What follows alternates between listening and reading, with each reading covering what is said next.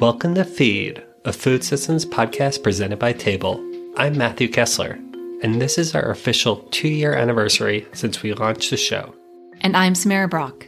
We really enjoy making this podcast for you and want to thank you for listening. And a special thanks for those who have reviewed and rated us on the podcast apps and told your friends and colleagues about us. And if you're new to the podcast, you can listen to our past episodes. We've talked to around 15 guests in each of our 2 seasons. They're all working to transform food systems, but not necessarily in the same way. Our first season covered scale in the food system. Is there a sweet spot for how big a farm should be? Should we be trying to build a more resilient global food supply chain, or should we be investing in more local food systems? And our second season, which we've nearly finished, has been tackling power in the food system, where we ask guests who should have more power, who should have less, and what this means for food system transformation. So we'll set up our episode that we're rebroadcasting in just a moment.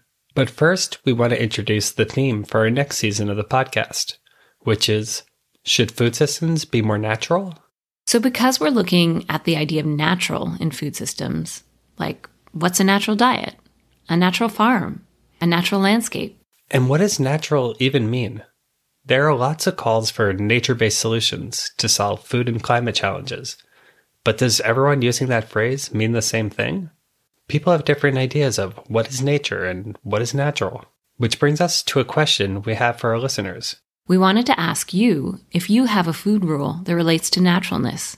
So a good food rule could be, we should eat like our grandmas did, or we should eat like the cavemen. Really, any food habits or lessons that you grew up with that really stuck with you. So if you have a good food rule to share, record yourself in a quiet room or just write it up and send us an email to podcast@tabledebates.org. And we might play it when we launch our 3rd season later this year. And now, in honor of our podcast turning 2 years old, we're going to play our first and one of our most popular episodes. It's with Wageningen University professor in plant production systems, Ken Giller, where we talk about the food security conundrum.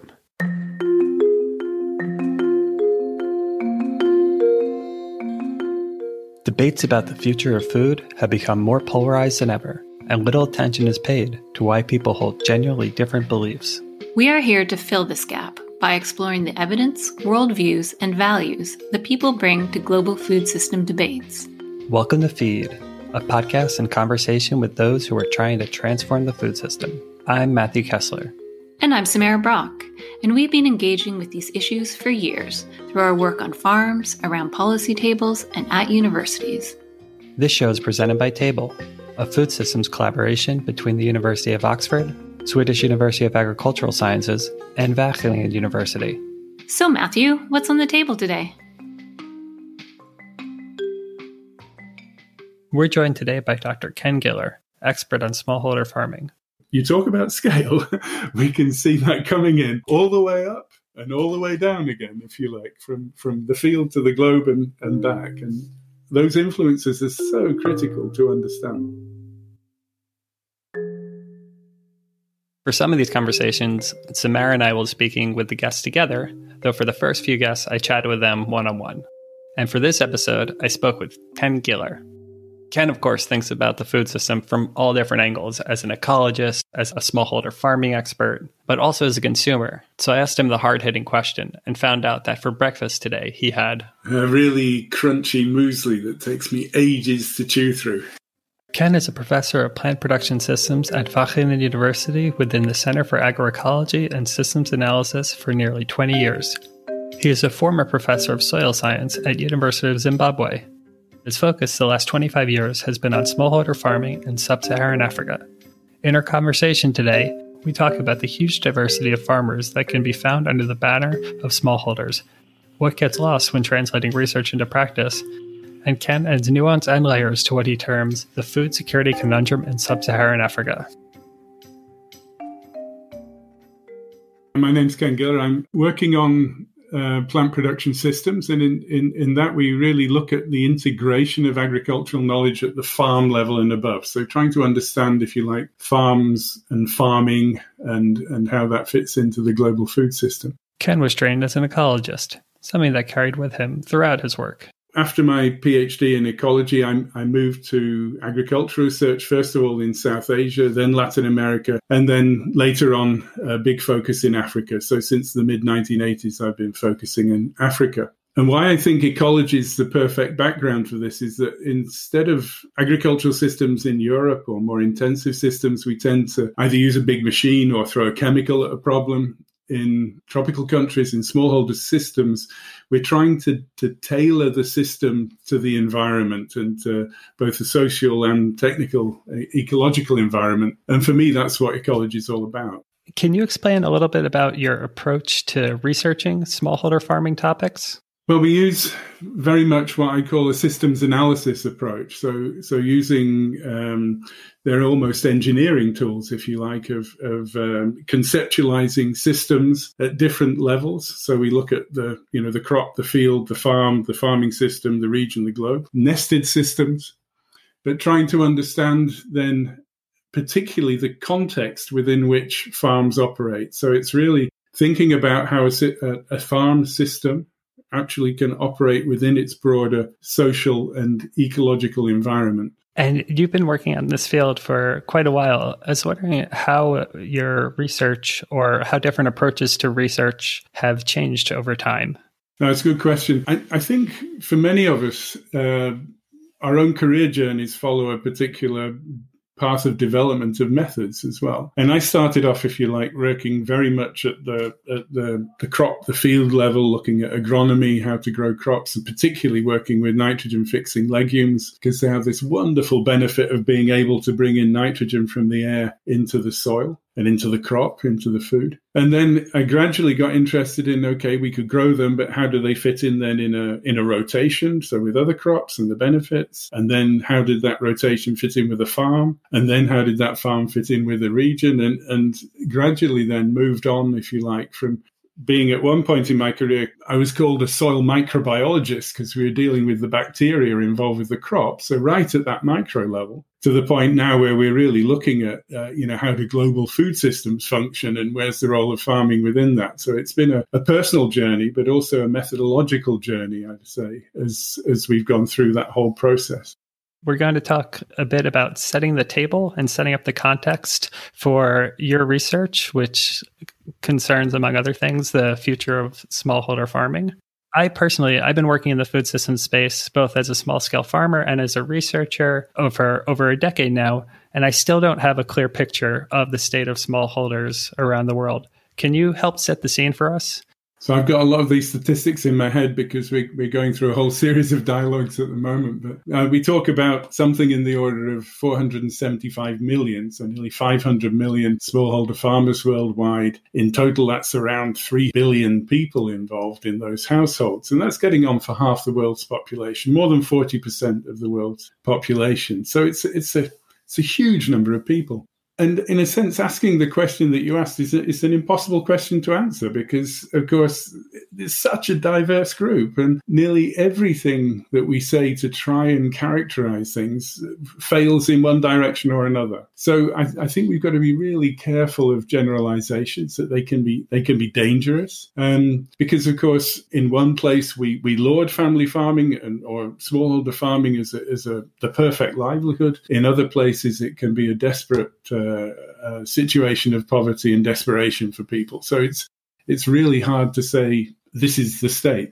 Can you maybe share some examples of some of the ways in which it fails to characterize the heterogeneity of different smallholder populations? For instance, in Brazil, where many of the farms are very large, what's called a family farm, which is really classed as a small-scale farm, would be anything around 50 hectares or below. Whereas in a recent debate, I heard that in India, 40% of smallholders have less than 0.05 hectares. I mean, almost a postage stamp vegetable garden, but very important for them all the same. And we shouldn't forget that. So what we put under one banner is a huge breadth of diversity in all aspects. That's quite a difference. I imagine there are a lot of challenges in thinking about what policies and different technological solutions to implement to move towards a more sustainable future. Can you share an example from your past that explores the differences between theoretical solutions and your practical experience working with farmers? I got involved particularly in the early 90s, working with a program funded by the Rockefeller Foundation in Southern Africa, where we were working with smallholders across Malawi and Zimbabwe, also in Zambia to some extent. And we had these fantastic technologies which we could prove worked super on a small scale with a few farmers. But you saw very little, let's say, autonomous uptake or spreading of those technologies among smallholders. And of course, you sit and you talk with the farmers and you ask them why, and you start to learn more about their background and their hopes and their aspirations and how their farming system, if you like, fits into a bigger picture. And that really led me realize that we've got, if you like, the technologies to boost production, and they can be, if you like, intensive inputs on the one hand. Of course, we could use, a lot of fertilizer, pesticides, whatever. We've got also more biologically based approaches using nitrogen-fixing legumes that I was focused on. But none of these things really seem to be taking off spontaneously. And then you have to question why. And that's really where my own work then moved to focus very much on the broader environment and trying to understand the farming systems and how they fit in a bigger picture. And helping to paint the context too in sub-Saharan Africa. Can you speak to some of the context of addressing the yield gap and maybe explain to people what yield gap refers to?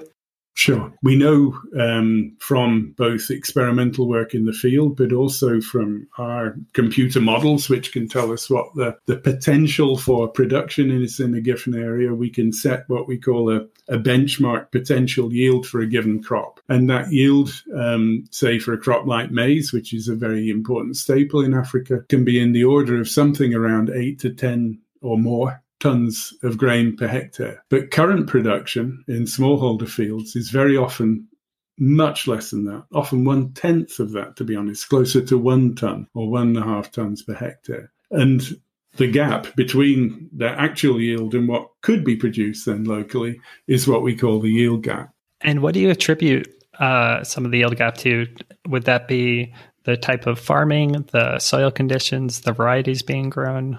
So this is then when we move into a slightly multi-layered answer, if you don't mind. So in a given field, it's really down, if you like, to often to inputs. It's often to soil fertility, so the nutrient availability. But of course, in order to make the most of any nutrients you put on, you have to use what we call best management practices. So that means sowing at the right time, the right crop density, using good genotypes, so good seed of a variety that can respond well to inputs. And doing all of those things at the right time depends on having the labor to do it. So, of course, that can lead to delays, if you like, because people have got their attention on other things, which means that they're not always doing things, if you like, at the prescribed time. So a yield gap is nearly always the result of a number of things, often a limit of the resources in terms of inputs, a limit potentially of the technology available to a farmer, and then often a limit related to the availability in terms of labor in order to carry out the management practices that are needed in terms of planting, weeding, everything in a timely fashion. And how about in terms of both population growth and arable land availability? How does that fit into the context of food security? We've been talking so far about yield gap at a field level. If we think about the farm level, we have to think about what a family needs. And then we're often using this concept these days of a living income. So a living income is a decent income that can actually provide food, but also enough money for education, health, shelter, the basic human rights, effectively. And we find often that the area of the farm is so small now that even if you were to fill the yield gap and to get optimal production, the area of land still constrains the potential income that a farmer or a household could earn, so that they can't actually reach that level of what we'd call a decent income. And in many cases, that they actually remain even beyond a poverty line. You asked a second part of the question was talking about population growth. And whereas population has started to stall in Southeast Asia. It's actually plateaued in China quite some time ago, in India also plateauing, and generally in South Asia reaching a plateau in the next 10 to 20 years. In Africa, population growth is still going on an exponential curve. So it's really increasing very, very rapidly. And when we were in Uganda a couple of years ago running a farming systems course, we were talking to local people. We realized that the median age in the country is 15.2 years. So we've got this huge youthful population, all looking for opportunities, but actually, of course, putting an increased pressure on all of the land available. And because farms tend to be subdivided among the offspring, that means that farms are getting smaller and smaller in many parts of Africa. And that's some really helpful context. You've recently coined this phrase, the food security conundrum. Can you explain what you mean by this phrase? Yeah, sure. It was actually, I was in Cape Town a couple of years ago, just about to deliver a presentation at the Global Food Security Conference. And I was struggling with a way of trying to get over the complexity, if you like, of my ideas. And of course, a conundrum is a question for which there's no simple answer. And what I see is this sort of multi-layered problem where the countries in Africa definitely need to boost their agricultural production to meet the demands of a growing population. So both the urban population and the rural population. And we need more nutritious food to meet the Sustainable Development Goal number 2 of zero hunger. At the same time, we've got lots of farmers out there who are producing very little in the sense that they have these huge yield gaps. So there's the opportunity. We've got the demand in terms of the demand of the growing population. We've got the opportunity in terms of being able to boost production. But at the same time, the incentives for those households to actually take on these technologies, and we know that we've got the technologies to boost yield, that the incentives are simply not there because the farms are too small. And so farmers or other members of the household, whether we're talking about the man and the woman, and very often the women are responsible for the production of many of the food crops. Their attention tends to be actually off the farm, looking for ways of earning money off the farm, rather than focusing on closing these yield gaps and boosting production. So you've got the opportunity. You've got in terms of both the demand of the market and the yield gap, but we've got the constraint in terms of what I call many farmers being reluctant farmers. If they were given the choice, they'd be working in a paid job, which gives the guarantee of a regular income, and they don't have to rely on the vagaries of the weather, if you like, for their food and income. That's a little taster of Ken's article, The Food Security Conundrum in Sub-Saharan Africa, published in the Journal of Global Food Security in September 2020. We'll link to the article in our show notes and on our website. I then asked Ken to speak about scale in the food system and how small-scale farmers are influenced by a globalized food system. In terms of this problem, it's one that you say, well, at which level, if we say the level in that farming systems hierarchy, where are the constraints? And I would argue that they are multi-layered. So at the field level, we've got the constraint of the inputs. But of course, then at the farm level, we've got the constraint of the limited resources or the income of the farmer and where they choose to place those. So they could fill that yield gap, or they could invest in their kids' education, or maybe they can't do both. And which would they choose? And then moving up one level, we think about, well, okay, if we want to address this problem, we can do that through another approach, which is looking at cooperatives or farmer organizations. Yeah? So we look then more at the institutional level, the level of the governance of the food system locally, and whether we can change policies at a local level or create opportunities through collective action. And then we move up, of course, then to the national level. And then within that national level, there are the national policies. But if a country decides on a particular policy around food system, or it could be a fertilizer subsidy or a direct cash payment or something, then we often suffer the problem that the countries around have a different policy. So there's a leakage across the border or whatever of inputs which are being subsidized but sold off. And so you can't actually avoid the fact that the country operates within a broader international system, right up to the level of the global food system. And to be honest, in our discussions about the global food system, I think that we're often failing ourselves by not recognizing that that global food system operates in a broader political and economic system, which is all governed around so-called free trade, but is often really biased towards the subsidies for bigger producers in more wealthy countries, which means then that global food prices are depressed to the point that those food prices back in the developing countries are right at rock bottom. And again, you can argue that's good because that means that cheap food's available, but at the same time, there's little incentive to produce it locally because it's being imported at a rock bottom price. So you talk about scale, we can see that coming in all the way up and all the way down again, if you like, from the field to the globe and back. And those influences are so critical to understand. Thanks for painting that context and also the myriad of challenges associated with working with smallholder populations and some of the challenges they face. I'd like to turn now to some of the solutions and thinking about what are the solutions and how to implement them. And in your article, you've suggested that we need some out-of-the-box thinking. But before we get to that out-of-the-box thinking, I'd like to explore some of the different perspectives or camps that people align themselves with when thinking about solutions. Where I come back to in many ways is that I really think that we have to escape from dogma, if you like, and signing up to these are the rules, this is how it should be done.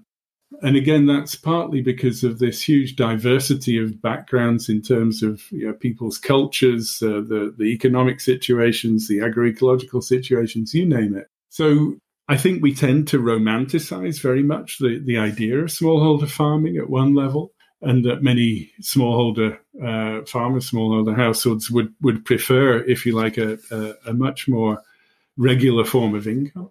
Whether that's, if you sit and talk to many households, I mean, nearly always you say, well, what would you like for your children? And they say, well, we'd love them to be to get a good education, have a job as a doctor or a nurse or a teacher, or so a salaried employment, which in a sense takes away that risk of farming. But at the same time, they're not going to uproot and leave directly because that is their rural home, and the farm and land has a very different meaning than just a productive resource. So you very often find that there are different signals which almost seem contradictory at times. So whereas, people can't earn a living from the farm directly, they're not going to give up that land because that could well be the place that they'll retire to once they've worked in the city for some months or years, and then they would retire there later in life. It's often the rural home where their ancestors are buried, and therefore they're very attached. So I don't think we can imagine that, as in Europe and other countries, what we've seen in the past is basically a mass migration just to urban areas. People will continue to live in rural areas, and we should actually rethink a bit about how we invest in those rural areas. Going back to, your ideas, your question, related to other perspectives.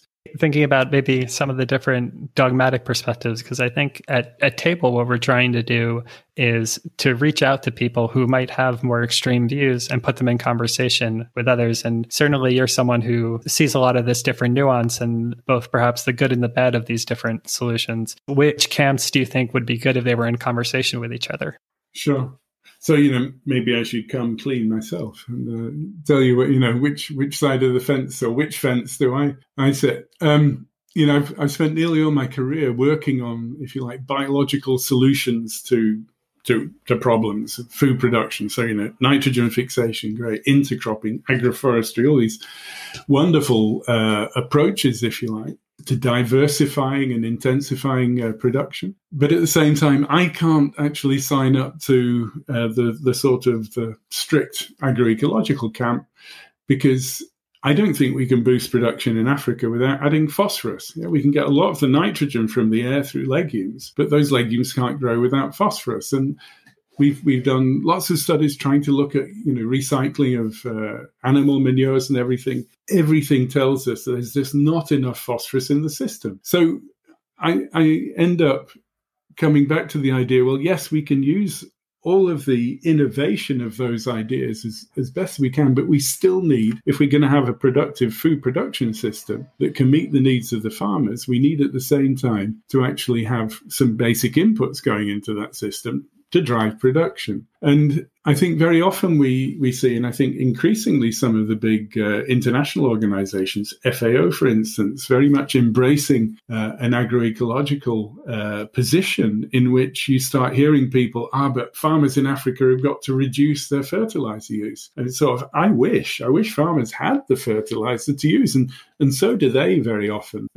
At the same time, currently you see a burgeoning of pesticide use in Africa, which is being used in a very indiscriminate way, often using the wrong chemicals against a particular, insecticides against a fungus or a fungicide against an insect, and often used by people with no proper training in the use of the products, so that they're exposing themselves and their children and others directly to toxic chemicals. And I think there, we need much more judicious and very careful use of technology. And sometimes there are problems like we had the fall armyworm in Africa a couple of years ago, where people come in with emergency actions to bring in pesticides in a very indiscriminate and very thoughtless way, I think, as a knee-jerk reaction to a problem.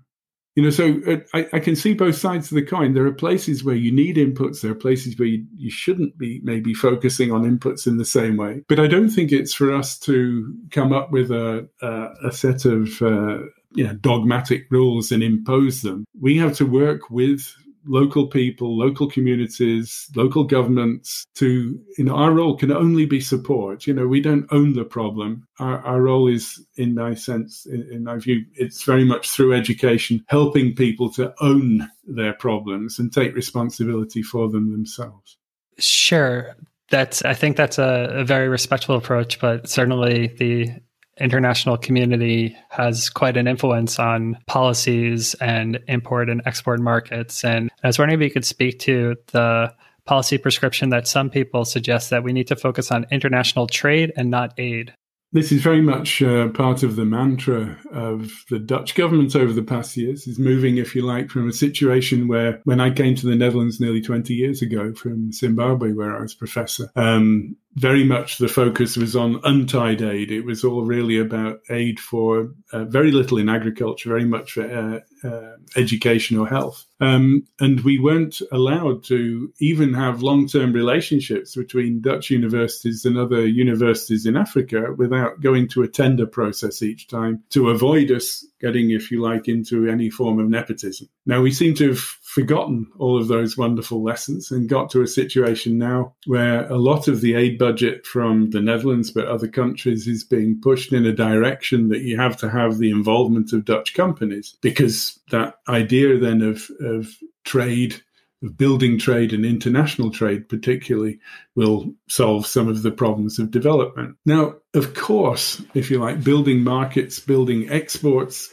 can help at one level. But I think we have to question, who is it helping? And is it helping the people that we would really want to use development aid for? I think it's very unlikely that this idea of trickle down, we get the economy going and the benefits trickle down to reach the very poor. I think there's very little evidence that works. And that when we are dealing with projects which are boosting local production systems, it's very often people who are already, if you like, already on the ladder to intensification or on the ladder to a better investment in a company who are benefiting. And it's not really the poor. But again, I don't think it's an either-or approach necessarily. I just think that we need more attention to the social safety nets, to social support systems, or to support for, if you like, the poor at the bottom of the pyramid, to allow them to take part of some of these broader initiatives. And so I wouldn't say, all right, we have to stop all that immediately, because there are some benefits. But let's think a more blended way about how we can both boost the agricultural production system at one level to meet, if you like, export or national demands, but at the same time look at trying to find better opportunities in terms of livelihoods for the poor. And I think that makes its way quite often into the mainstream conversation in this topic. But I was wondering, what are some less attractive or under-discussed topics that, in your opinion, can actually make a huge difference if either the private and or public sector invested in these particular set of solutions? One of the approaches that I hear discussed is that we need to look for land consolidation in order to allow farms to grow to the extent that that they would be more economic and viable units. So basically, we need to get people away from the land. I think that in the long term, over generations, might happen. But I don't think it's something that we should be trying to push or force, because those rural homes are very much often the safety net for the households as they are. And we do see some developments around that idea of land consolidation, where in some of the densely populated areas that we work, we see one farmer renting the land from 5 farms to actually farm it as one unit and make a more economic operation of it, and simply paying rent to the households, who are then in turn, they're essentially looking at employment outside agriculture or in the agricultural value chain, let's say. So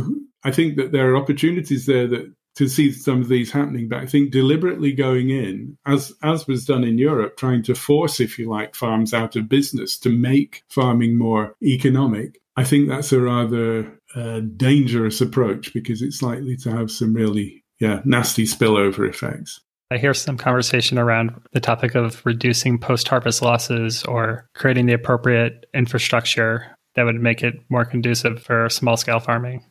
When we talk about solving the food security issue, we talk about this idea of food wedges, if you like. If you think about it as a broad wedge between what we have in future and what we have now, and that can then be filled in different ways. I mean, we need to boost production on one hand, sure, but we need to reduce loss on the other hand, and we need to look at consumption patterns in the middle. So there are like 3 different approaches. And definitely a lot could be done around food losses. And particularly in the African system, a lot of that loss is really in post-harvest loss due to post-harvest pests and the like, for which we do have good technologies. Simple ones that have been promoted in the past years have been these double-layered bags, what they call PICS bags from Purdue University initiative, where basically you can seal a crop, the grain, in a way that insects can't damage the grain without using chemicals on directly on the grain. And those are very successful and very useful technologies that can be scaled up. But just one caveat, it's one of the things we've seen is if people are harvesting too early and they put their grain into these sealed containers or into sealed bags too early, that can actually lead to the development of fungi on the grain, which causes aflatoxin problems, which can be toxic, or in extreme cases can be lethal, in fact. Yeah, something that we always need to consider is something might sound like a really good solution, and it still might be, but we need to couch it in the right context. And one final question. What knowledge base do you draw from in your own research and work? A fundamental part of my own work is spending time in the field and visiting households, seeing things with my own eyes. Now, of course, that's probably led to me having a dreadful carbon footprint over the past years. But I really believe that without that, I would not have the insights into the local systems that I have, and that it's been absolutely crucial in terms of us developing a lot of the approaches. So it's working together with local researchers, local farmers, to really understand their production systems and to understand the problems that we should be addressing.